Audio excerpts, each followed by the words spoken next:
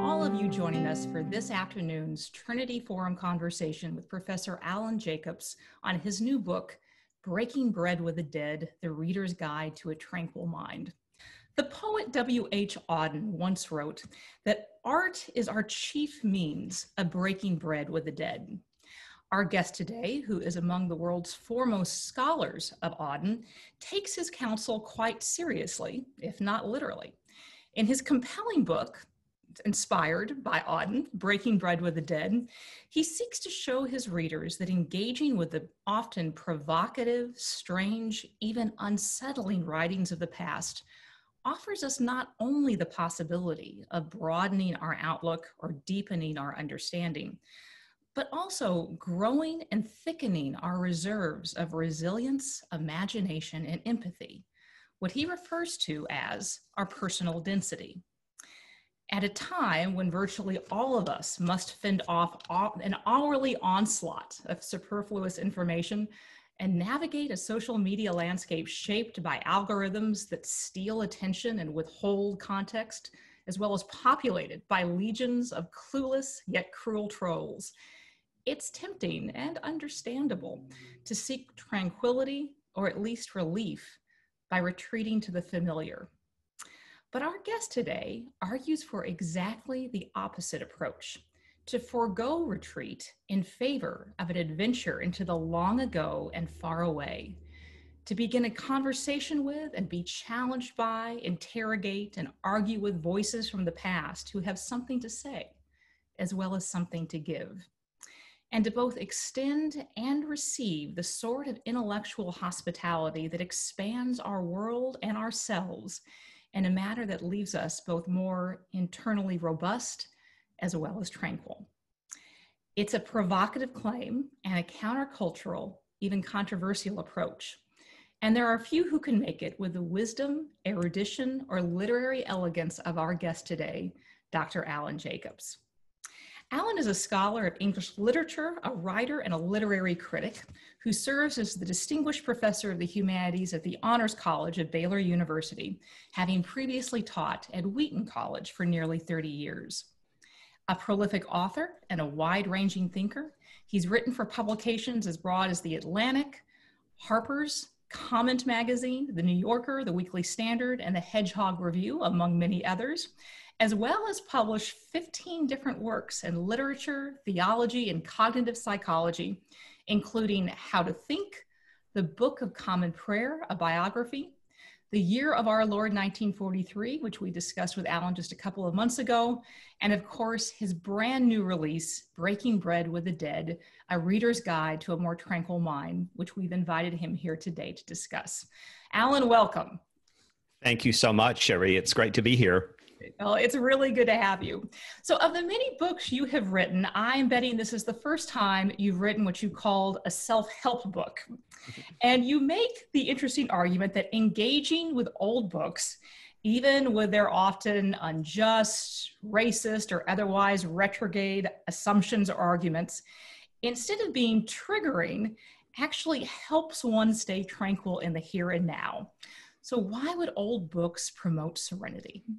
Yeah, thank you. First of all, thanks for the wonderful introduction, which I think shows that you get exactly what I'm trying to do in the book. And thanks for this question. I think that, first of all, I do want to say that I really am kind of serious when I call it a self-help book. There are many, many different reasons why one might study the past. Thousands, but I really am focusing on why it might help our what I call our personal density to improve our, increase our temporal bandwidth. And the idea, we can talk about those terms maybe a little later on, but the idea goes something like this. When you are engaged with the works of the past, you are dealing with difference. You are dealing with people whose whole world is different than yours. People with different experiences, with a different outlook, with different ideas, and you're doing so in an environment that you control. We all know how difficult it can be to try to maintain our patience, We certainly don't have any shot at serenity. We're just trying to maintain our patience when we're dealing with people who we strongly disagree with. But when it's the voices from the past and we are visiting their world, and we assume the posture of visitors, of guests, then we can, I think, get a little bit of distance on our emotions. They're not going to talk back to us. They're not going to fight back. They're not going to do anything that will hurt us. If the encounter ends up being a little too intense for us, well, we can just close the book and go away and then come back to it later on when we've calmed down a little bit. It is training in encountering difference, but in a way that we have enough control over that it doesn't have to agitate us and frustrate us. But maybe if we do that for a while, we can get a little better at dealing with our immediate neighbors as well. Well, let's talk a little bit about those terms and what you mean by personal density and how it is either formed or thickened. Yeah, so that phrase comes from the American novelist Thomas Pynchon, and it's in one of his novels called Gravity's Rainbow, which is an extraordinarily difficult novel. Excuse me. And there's a character in Gravity's Rainbow. He's a German engineer named Kurt Mondaugen, and he talks like a German engineer. And at one point he says, he coins what he calls Mondaugen's law. And one of the conceits of Gravity's Rainbow is that everybody knows it, that it's totally famous, even though, of course, Thomas Pynchon is just making it up. And Mondaugen's law goes like this: personal density is proportionate to temporal bandwidth. And what he means is that if you have greater temporal bandwidth, what he calls the width of your now, he says, then what that does, when your approach to your everyday life reaches into the past and imaginatively reaches into the future, then that increases your personal density. And I think maybe one of the best ways to understand what he means by personal density is to think about what the Apostle Paul says when he warns Christians against being blown about by every wind of doctrine. And I think if you're on social media all the time, if you are on the internet all the time, then the winds of doctrine, as it were, the winds that of public opinion are blowing really, really hard. And if that's where you spend your whole life, you don't have the personal density to resist that. The harder those winds of public opinion blow, then the farther you are going to be carried away by them. And so when this character says, personal density is proportionate to temporal bandwidth, he's saying that the more you understand about the past, the more you understand about human experience. And by the way, this was equally true of space. Understanding other cultures is extremely valuable, even when they're in our own time. But because we have a kind of a global culture now, getting into the past is the way to get really, really alien experiences. And that gives us some perspective on our own moment. And when we have that perspective on our own moment, then we are able to judge things from a more secure and stable position. We have the personal density that allows us to do that. And we're not just simply being blown about by every wind of doctrine. That's the core idea.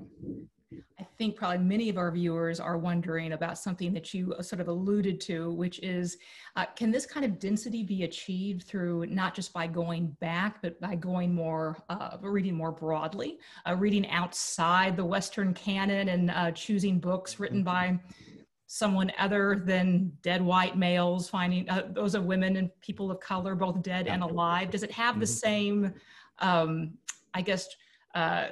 potency in increasing our density?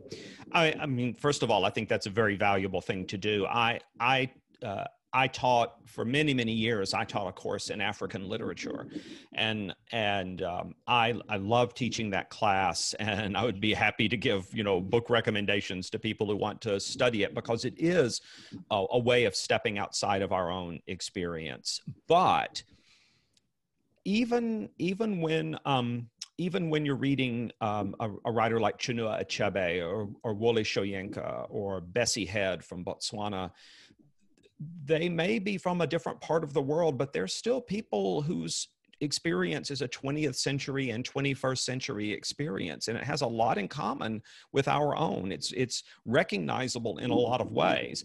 And one of the fascinating things about reading it is that sort of tension between sameness and difference. Like, oh, you're experiencing some things that I'm familiar with, but because you are African in a very different way, because you're from Botswana or from Nigeria or from wherever it happens to be. And so there are definitely differences, but there's also a kind of a commonality which results from the globalization of experience, which in turn results from the globalization of media. Right. So there's, for instance, a great story in Wole Soyinka's autobiography, one of his several works of autobiography, called Ake, which is the name of the village that he grew up in central Nigeria. And they listen to the radio, and on the radio they hear about this terrible man named Hitler. And they start talking about, what's going to happen when Hitler invades Nigeria. He and his fellow children are all convinced that Hitler is going to come and attack them at some point. And, it's a very different way of encountering Hitler than you would have had if you were living in the US or in Europe, but it's recognizably the same world. They're listening to the BBC. They're listening to international English radio. And therefore, it's a different world, but it's very recognizable. You move far enough into the past, and it gets almost unrecognizable. Right? These people whose experience day to day is so different than ours, whose core assumptions are so different than ours, that there's a strangeness there that I think is the most valuable part. It's the most valuable part of the experience, is finding what's strange and trying to encounter something that you wouldn't find anywhere else, that you're not going to hear from day to day. And that, I think, is where you can really start building that density. So you're a professor, and we hear a lot about students objecting to certain old works, feeling triggered and the like.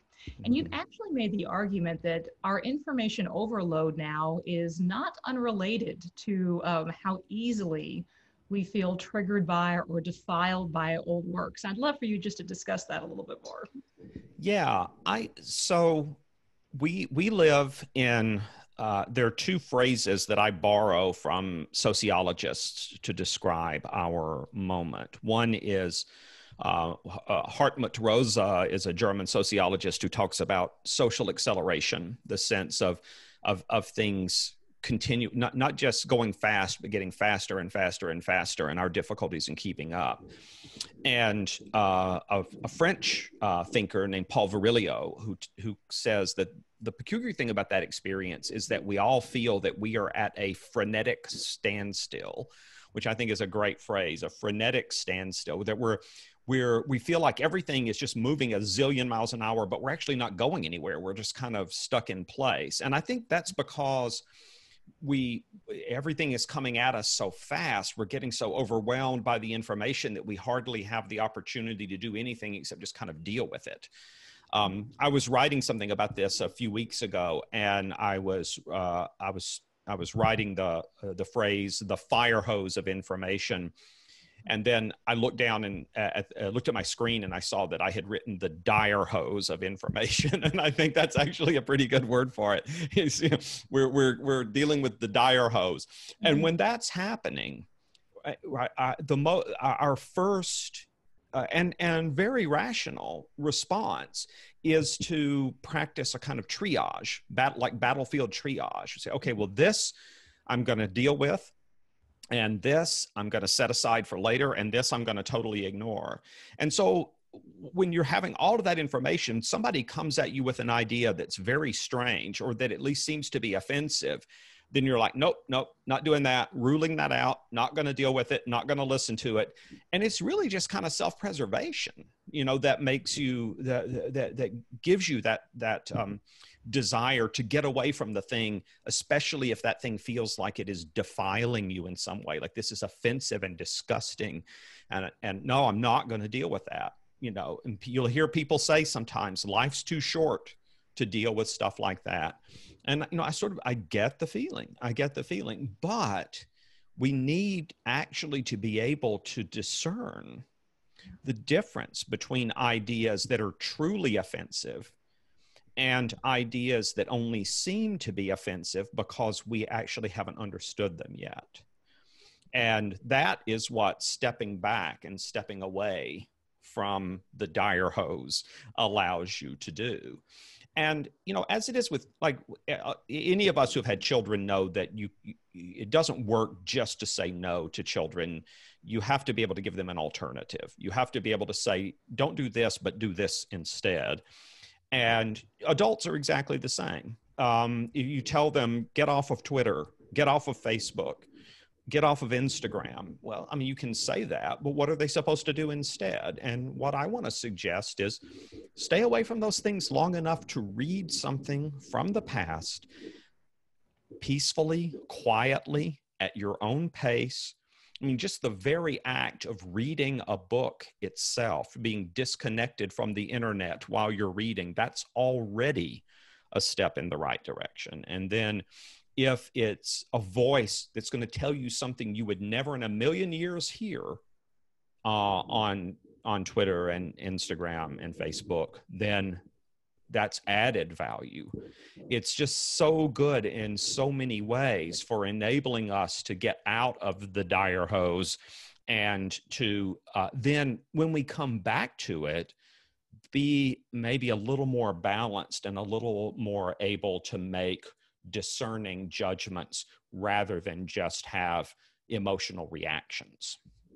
Let's talk a bit about how one actually reads. And you gave a bit of advice to your readers that some people might consider a little bit unexpected, which is you said that so often people are encouraged to read old books, to set aside their assumptions, to enter into the text and enter into the world of the old text. And you said, I think this is bad advice.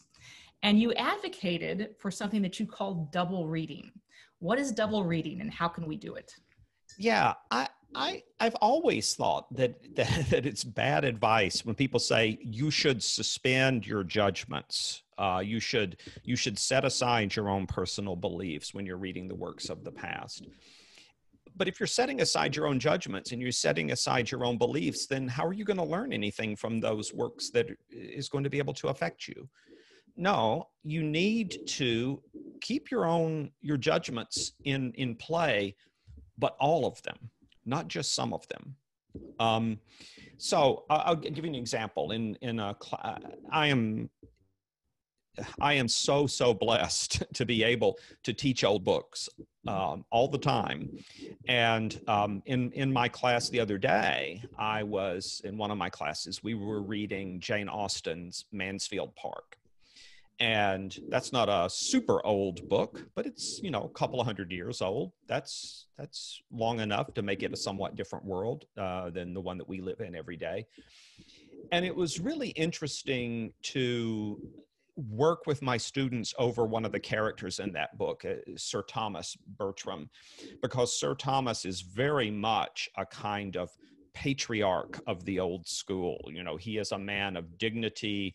He is a man who values his family's social standing.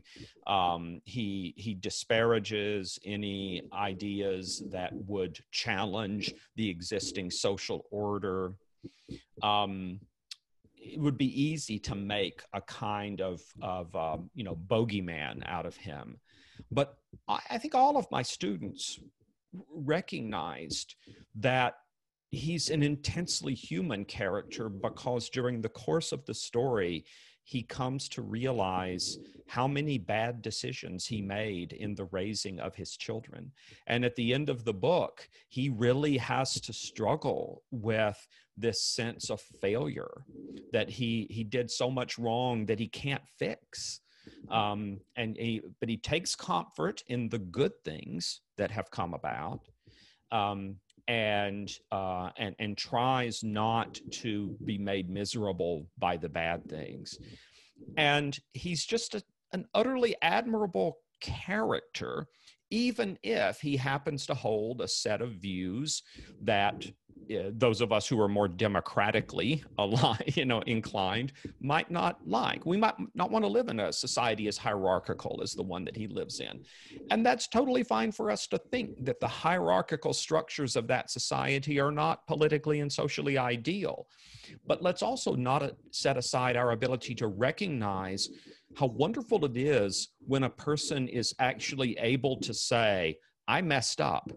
I did not act wisely, and I need to act more wisely in the future. How often do we even hear that, right? I mean, that's not it's not like the most common thing that we hear from anybody these days. And that, by the way, I think is also a little bit related to social media in the sense that you put yourself out there as having a particular position, you know that 1,000 people might retweet it. And so then the inclination when you're challenged is to try to double down, and justify yourself and defend yourself. To see an example of a proud, dignified man who has to go back and sit in his room and think, I was foolish, I was unwise. That's a really powerful thing to see. And it's something that we can admire even if we don't share his politics. And so it's the idea is not suspend your beliefs, but keep all of your beliefs in play. If you are democratically inclined and you don't think that a society should be that hierarchical, keep that in play, but also keep in play your belief that it is good to acknowledge with humility your own sins and shortcomings. And that way, you can have a really complex and nuanced understanding of the text that actually helps you to have a more complex and nuanced understanding of yourself. That's how I think it works anyway. So in addition to writing books about pedagogy and old books, you've also written a fair amount about social media. And I'm curious the extent to which you would believe that the medium itself has something to do with our lack of density. We're getting more and more of our information from social media. Right. We are, as a whole, reading less, reading old books less, reading novels less, reading for pleasure less. We comprehend what we read less. And we are tending toward social media that are themselves quite ephemeral. I think of Snapchat, where it is an image that disappears. To what extent is the medium itself contributing to our lack of density as opposed to the content? Yeah. One of the things that people will often say is that, technologies are neutral. It's just how we use them. And that is simply not true. No technology is neutral. None. Every and I'm talking about knives and forks, right? And a knife is not neutral. A knife is something which is designed for a particular purpose, and it is easy to use it for that particular purpose, and it's hard to use it for another purpose, right? Fork, similarly, we can say, it makes no sense to say, well, go ahead and eat your soup with this fork, because after all, technologies are neutral. It's just how you use them. No, you can't eat your soup with a fork, right? The liquid will pass between the tines of the fork. This is reality.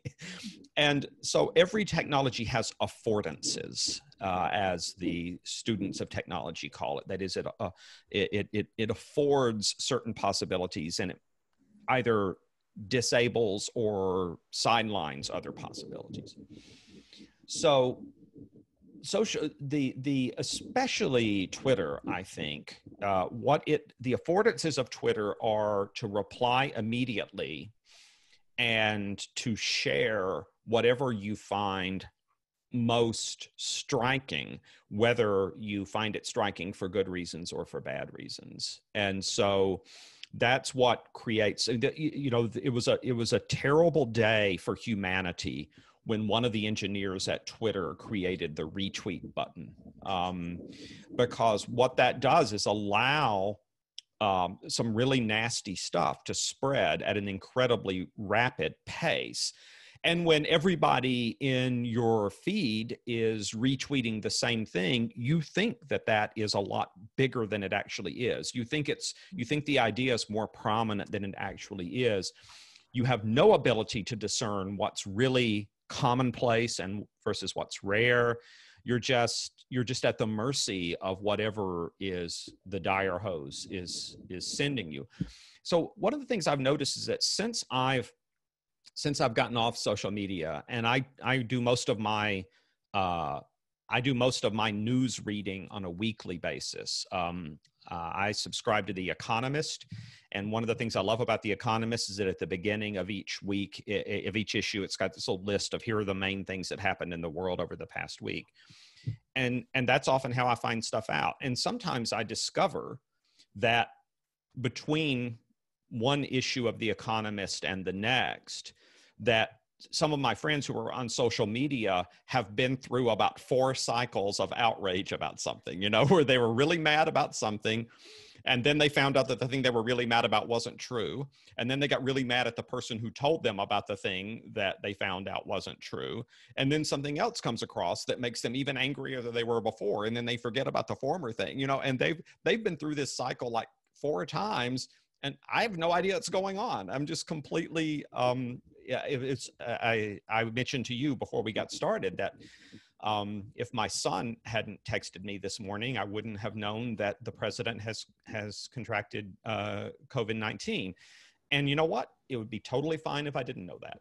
It would be totally fine. I mean, I'll find out in next week's issue of The Economist.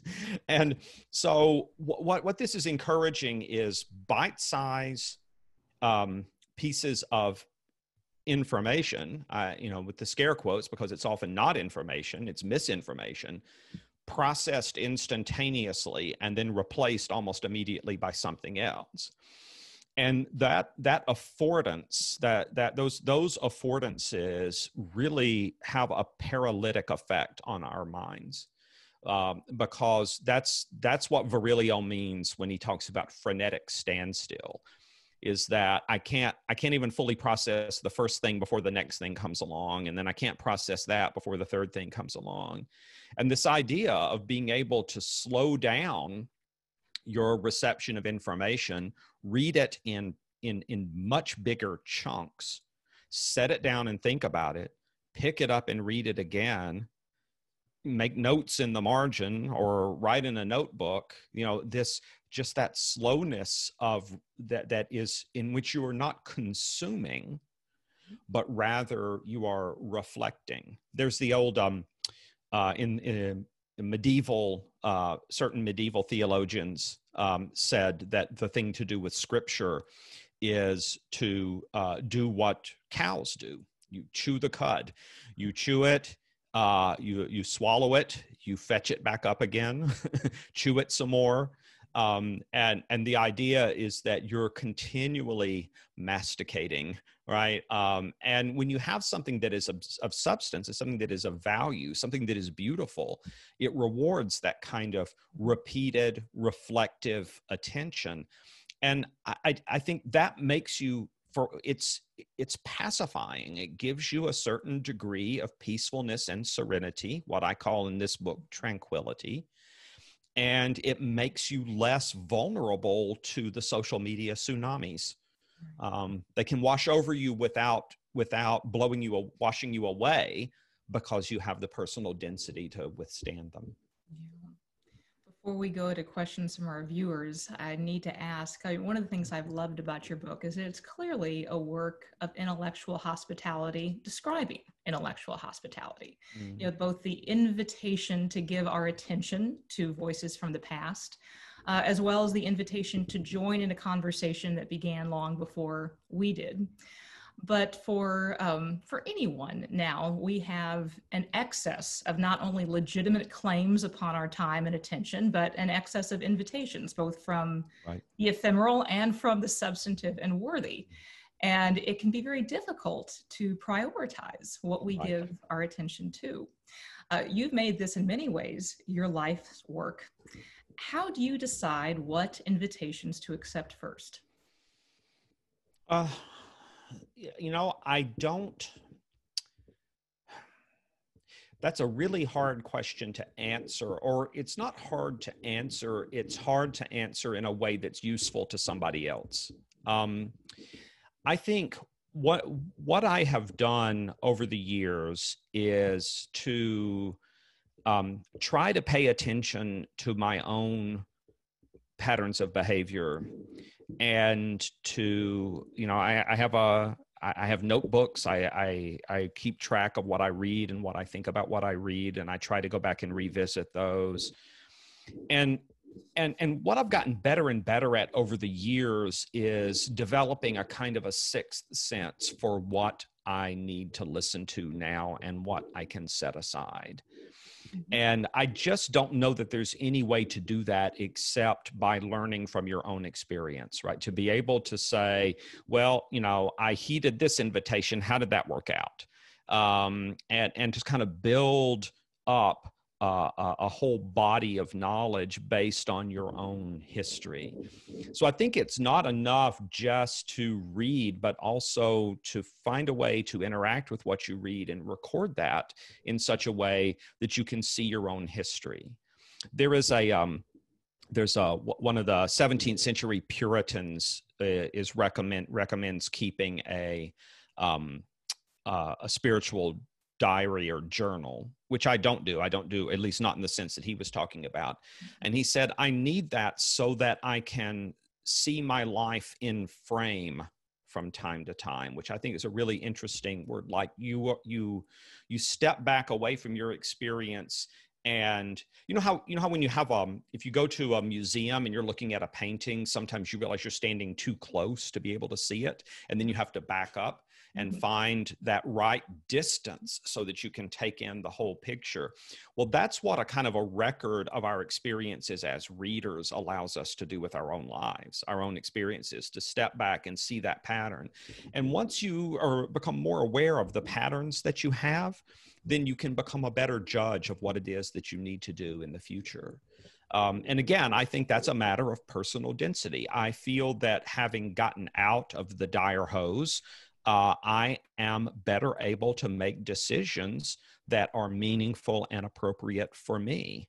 I've just got more time to think about what it is that I want to devote my attention to, and I'm not letting somebody else determine what I should be giving my attention to. So that may not help anybody in specific ways, but I think it does maybe suggest the kinds of kind of personal practices we need to have that will help us to learn from our own experience and not just have that experience. Great. So our first question comes from viewer Michael Lundy, and Michael asks, this sort of controlled time travel you advocate echoes C.S. Lewis's admonition to read old books. I think C.S. Lewis actually advocated reading at least one old book for every new one.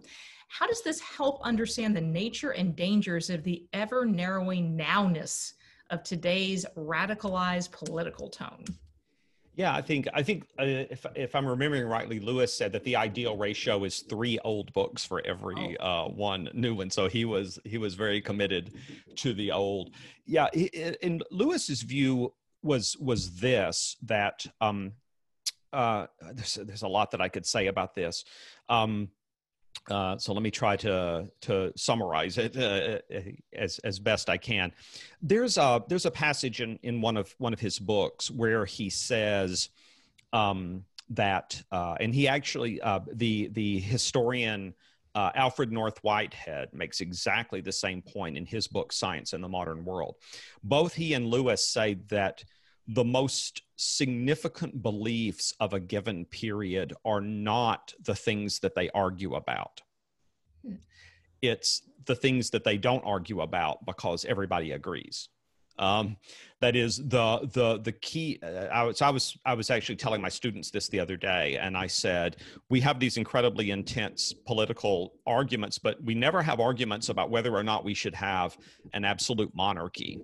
That just isn't on the table, because there is just kind of this agreement that whatever kind of government that we have, some sort of representative democracy is what we ought to have, and that's we don't have to argue about that, because that at least we agree on. And I think the great thing about or one of the many great things about going back in the past is the ways in which it enables you to realize, among other things, how much we actually do have in common. We may think we have absolutely nothing in common, but that's because we're only aware of the things that we're arguing about, not the things that we take for granted. And so I think that in a strange sort of way, recognizing the radically alien character of many thinkers of the past ought to enable us to have a little bit more charity towards our neighbors and to find some common ground, maybe not as much as we would like to have, but something on which we might be able to build, or at least to have a conversation rather than a shouting match. So Jay Weiland asked, how does music and other works of art add to our density? Yeah, so I am, I used to, one of the little parlor games I like to play is to ask people, if you had to lose either your eyesight or your hearing, which would you give up? And to which people almost always say, how about if I lost one ear and one eye? But no, that's not how this works. And even though I am the most devoted reader imaginable, and I don't do audiobooks, I would have to have my hearing because music is so vital to me.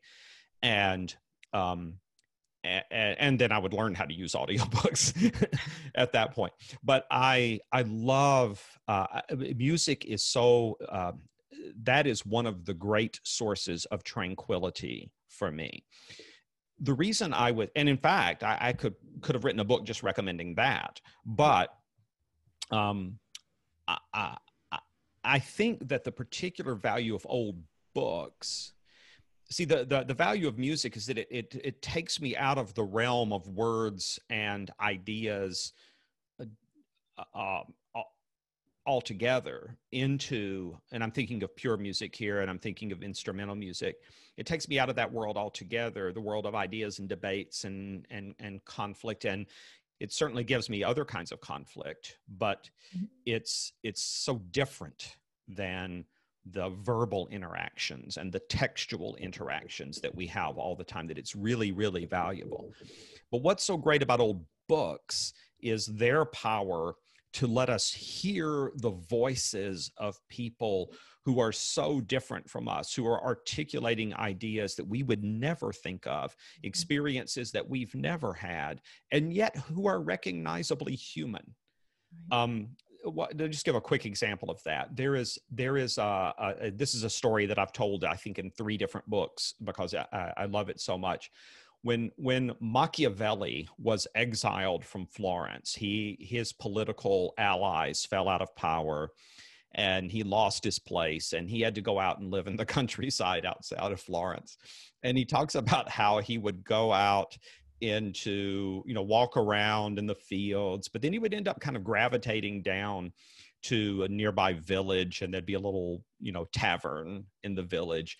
And he would get into arguments with the agricultural workers. So he's basically getting in these shouting matches with the local rednecks. And then he says, but then I would, I would embarrass myself. I would behave ridiculously.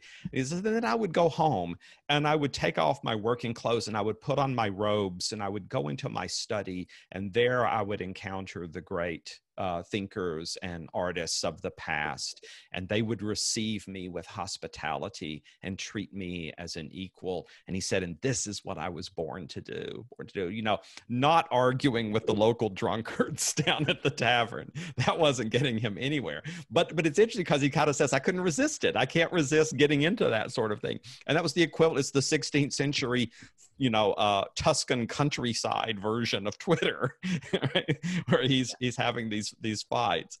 But then he finds, no, there's real dignity and there's real communication to be had in exchanging thoughts with these people. And that, I think, is the really distinctive thing about old books as opposed to music or the visual arts, or especially old music and old art.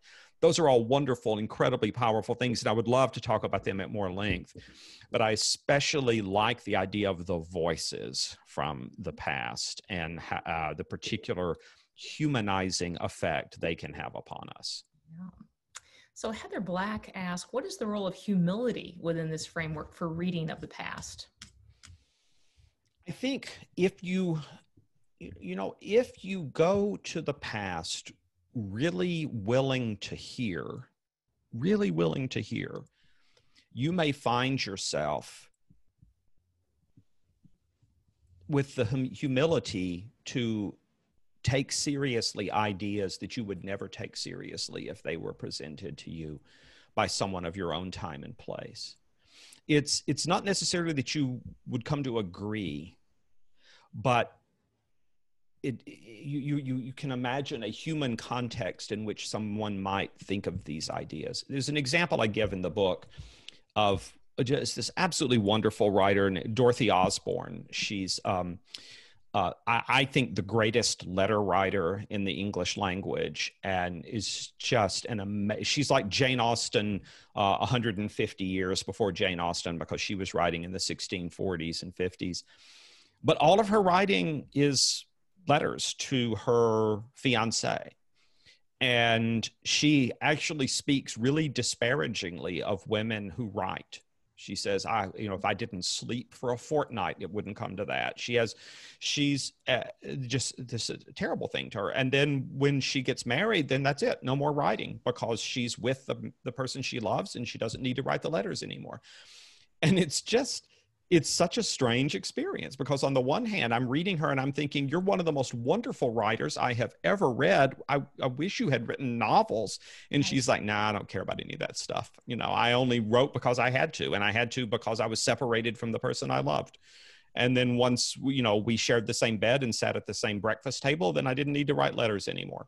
And that's just, on the one hand, I'm thinking, oh, how terrible, the world needs your gift, but on the other hand, I'm thinking, wow, how interesting that someone would think that way, that you can't imagine anyone today thinking. It's just fascinating to reflect on how she might have come to see things that way, even if I regret it, which I do. And I think just that, I think that encounter, when you have a real encounter with the past, it almost forces you into a position of humility, where you're having to listen to something that you didn't really even plan to listen to. And yet there it is. So Stephen Watts asks, what authors have most increased your personal density? I think the most important writer for me in my life has been W.H. Auden, and I have been enormously privileged to be able to study his work, to write about it, to edit. I've edited 2 of his books, critical editions of his books, and I've got another one that I'm beginning to work on now. And I think one of the reasons for that is that Auden was his best critic, who is also his literary executor, Edward Mendelssohn, said Auden was the first major poet to be completely at home in the 20th century. He didn't spend his time longing to live in some other time, in some other place, as T.S. Eliot had done, and as Ezra Pound had done, and as William Butler Yeats had done. He was a 20th century person, and he knew it, and he was at home. But because he was at home in the 20th century, he felt free to draw on the wisdom of all the ages. And so just trying to understand his poetry and understanding what it was he was reading and where these ideas came from and what he's drawing on, that has been an education in itself. And I think it's a great example of what the previous question was about, is the humility Auden has in relation to the writers of the past has probably done more to shape my own desire to have a similar humility. He has just meant the world to me, and I'm so grateful that I discovered him. I didn't really discover Auden until the very last course I took in graduate school, and then I had to try to sort of restructure my whole my dissertation and everything to try to spend more time with him. And he has really been great company over the decades. That's for fascinating. me. So our next question comes from Eric Bateman.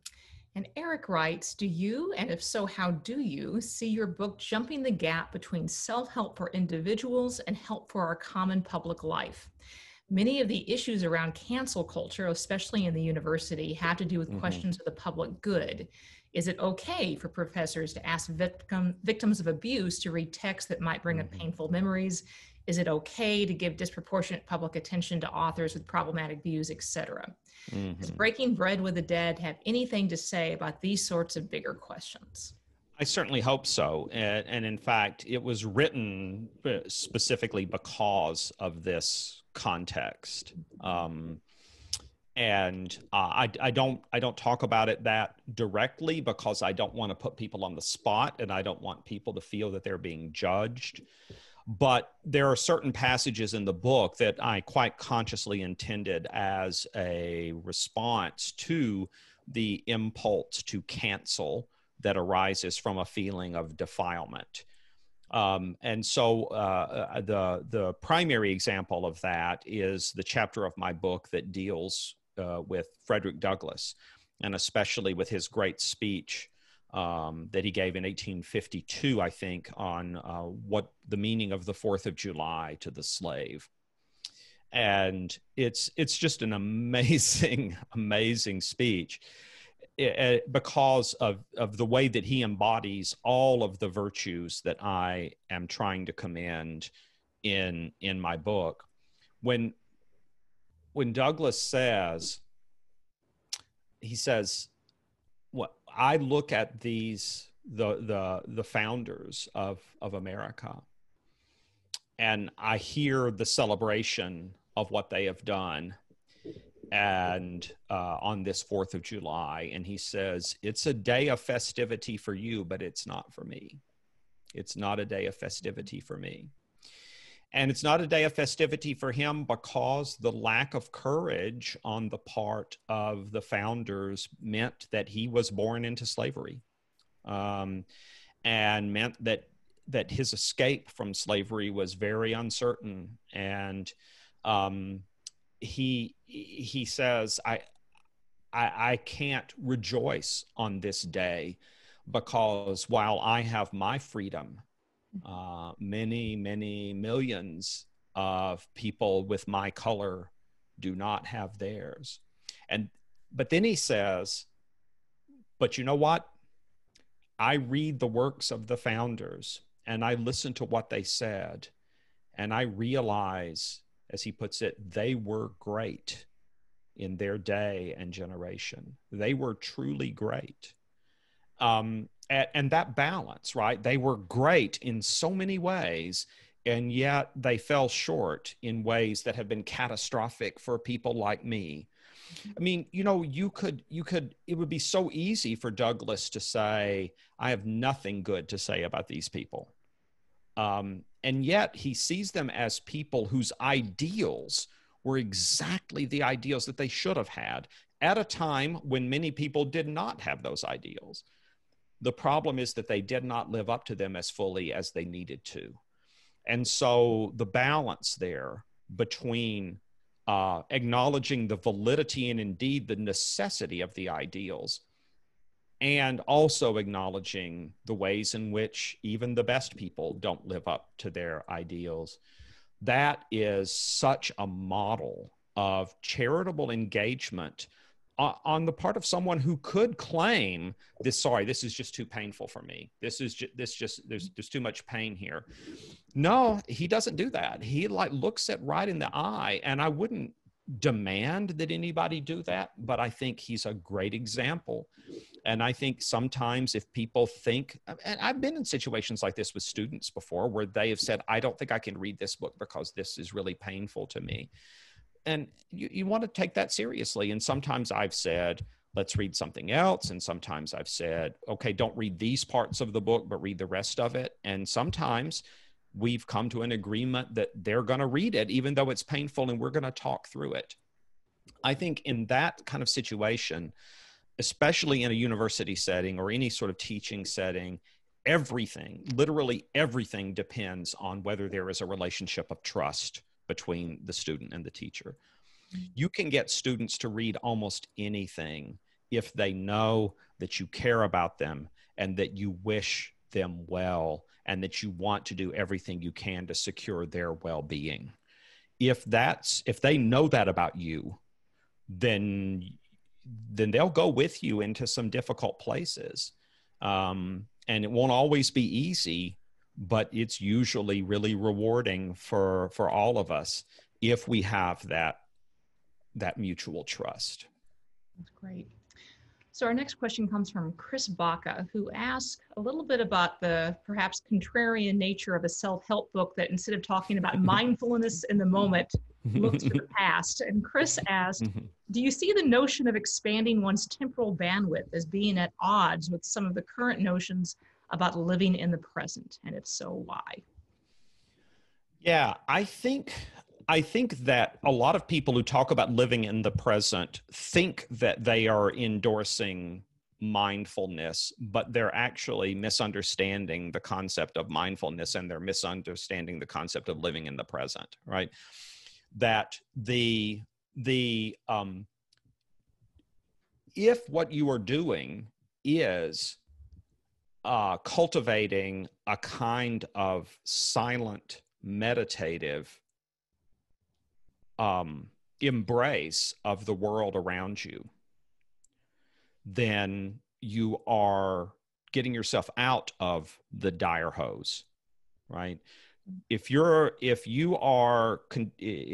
instead you're texting and you're receiving texts and you're doom scrolling is another word that people use these days, and you're continually engaged in that, you're actually not in the moment. You're not in the moment. You're not present. You're actually always waiting for the next thing,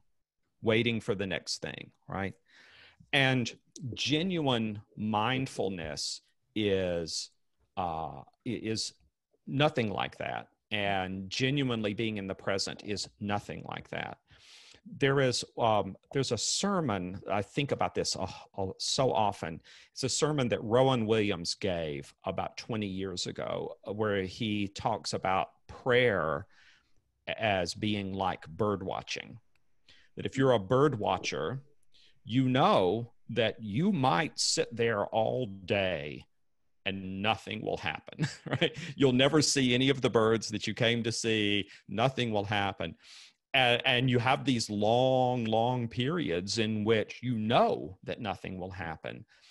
And he said, but in those periods, what you do, if you're an expert bird watcher, is you keep your mind, and I love this phrase, he says, both slack and attentive.